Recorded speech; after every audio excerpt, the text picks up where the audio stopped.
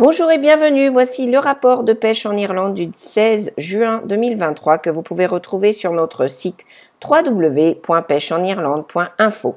Un système de basse pression situé dans l'Atlantique a envoyé de l'air chaud et humide sur le pays cette semaine, ce qui a entraîné des températures supérieures à la moyenne dans tout le pays avec des précipitations inférieures à la moyenne dans la majeure partie du pays. Alors que de fortes averses localisées ont soulagé certaines pêcheries la semaine dernière, des averses plus généralisées sont prévues pour la semaine prochaine, dont certaines seront accompagnées d'orages.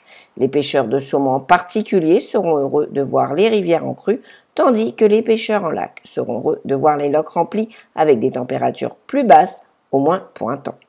Commençons par les lochs et tout d'abord avec le loch Shilling où les températures de l'eau sont constamment contrôlées et où la pêche a été bonne pendant les périodes les plus fraîches. Les températures ont atteint 24 degrés au cours de la dernière quinzaine, mais les lève-tôt et les couche-tard ont eu le meilleur de la pêche. Dans l'ouest, les pêcheurs des lochs Conn et Collins se sont mis à l'œuvre lorsque le vent s'est levé, mais selon l'avis général, la pêche a été difficile, de même que pour les Cong and District Anglers sur le Corrib lors de leur compétition annuelle d'éphémère. C'est le jeune Kyle Norton qui a volé la vedette la semaine suivante avec son poisson de 3,5 kg. Il remporte conjointement notre prise de la semaine avec les jeunes O'Neill. Plus d'informations à leur sujet par la suite. Si vous n'avez pas envie de prendre des coups de soleil ou de vous tremper dans un loch irlandais ce week-end, vous pouvez écouter le dernier podcast d'Ireland on the Fly avec Jackie Mahan, le guide du loch Arrow qui a vu le meilleur et le pire de l'Arrow depuis le début de l'année.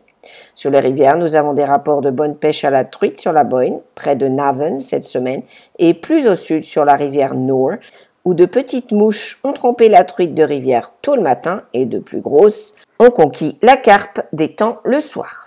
Sur le loch Currain, la truite blanche a été difficile à trouver, tandis que le grilse occasionnel a été pris à la traîne.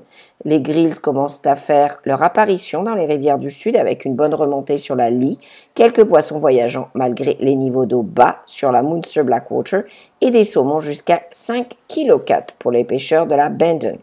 Le temps chaud persistant et les conditions de basses eaux ont rendu la pêche difficile sur la Moy, mais les pêcheries des sections intermédiaires ont produit quelques poissons.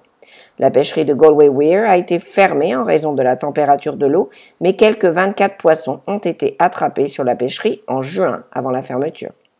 Le meilleur rapport de brochet de cette semaine provient du loch Derg Predator Challenge où 70 pêcheurs en équipe de 2 se sont affrontés pour le premier prix remporté par Team Disco Pike.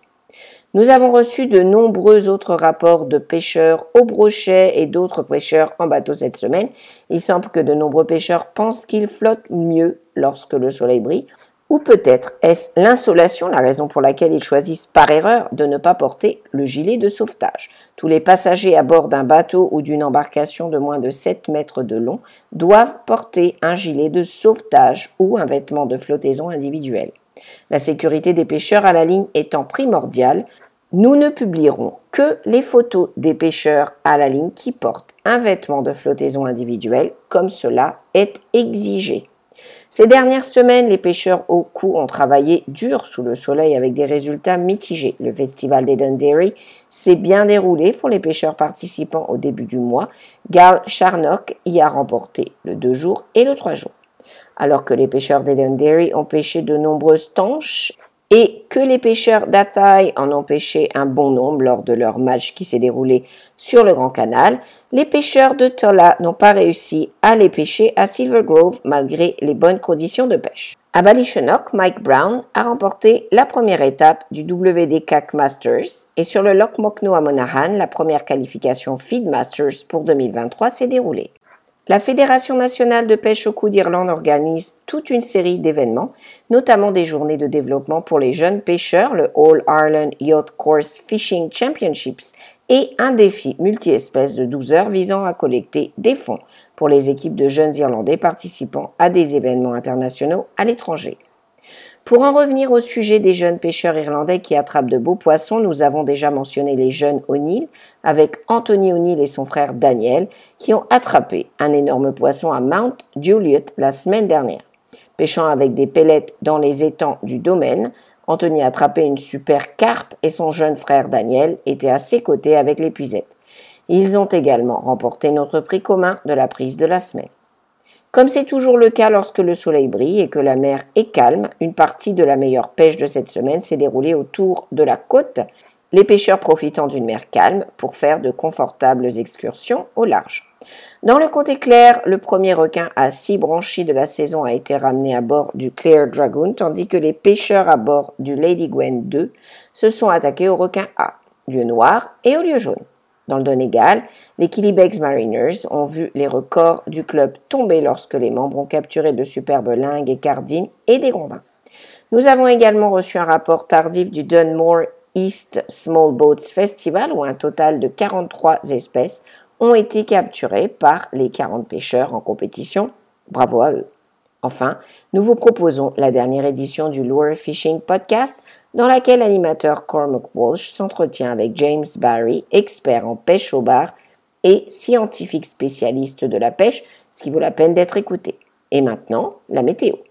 Ce soir, il y aura des averses orageuses éparses avec des inondations ponctuelles et des orages isolés.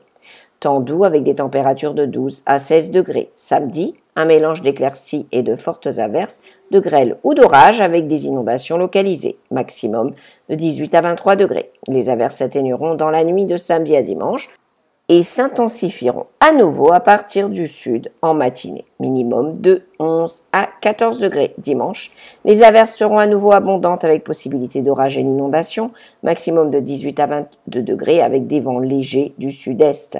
Les averses deviendront isolées en début de nuit de dimanche à lundi, laissant place à un temps généralement sec avec de longues éclaircies. Température minimale de 11 à 15 degrés avec des vents légers et variables. Des averses sont attendues jusqu'au début de la semaine prochaine. Nous vous rappelons que vous pouvez retrouver ce rapport et beaucoup d'autres informations pour venir pêcher en Irlande sur notre site www.pêcheenirlande.info. Nous vous invitons également à vous abonner à nos pages Twitter et Facebook ainsi qu'à nos podcasts hebdomadaires sur Spotify, iTunes et Google. Nous vous remercions de votre écoute. Nous vous souhaitons une excellente semaine et une bonne pêche à tous. God a maggot, agus long go fue.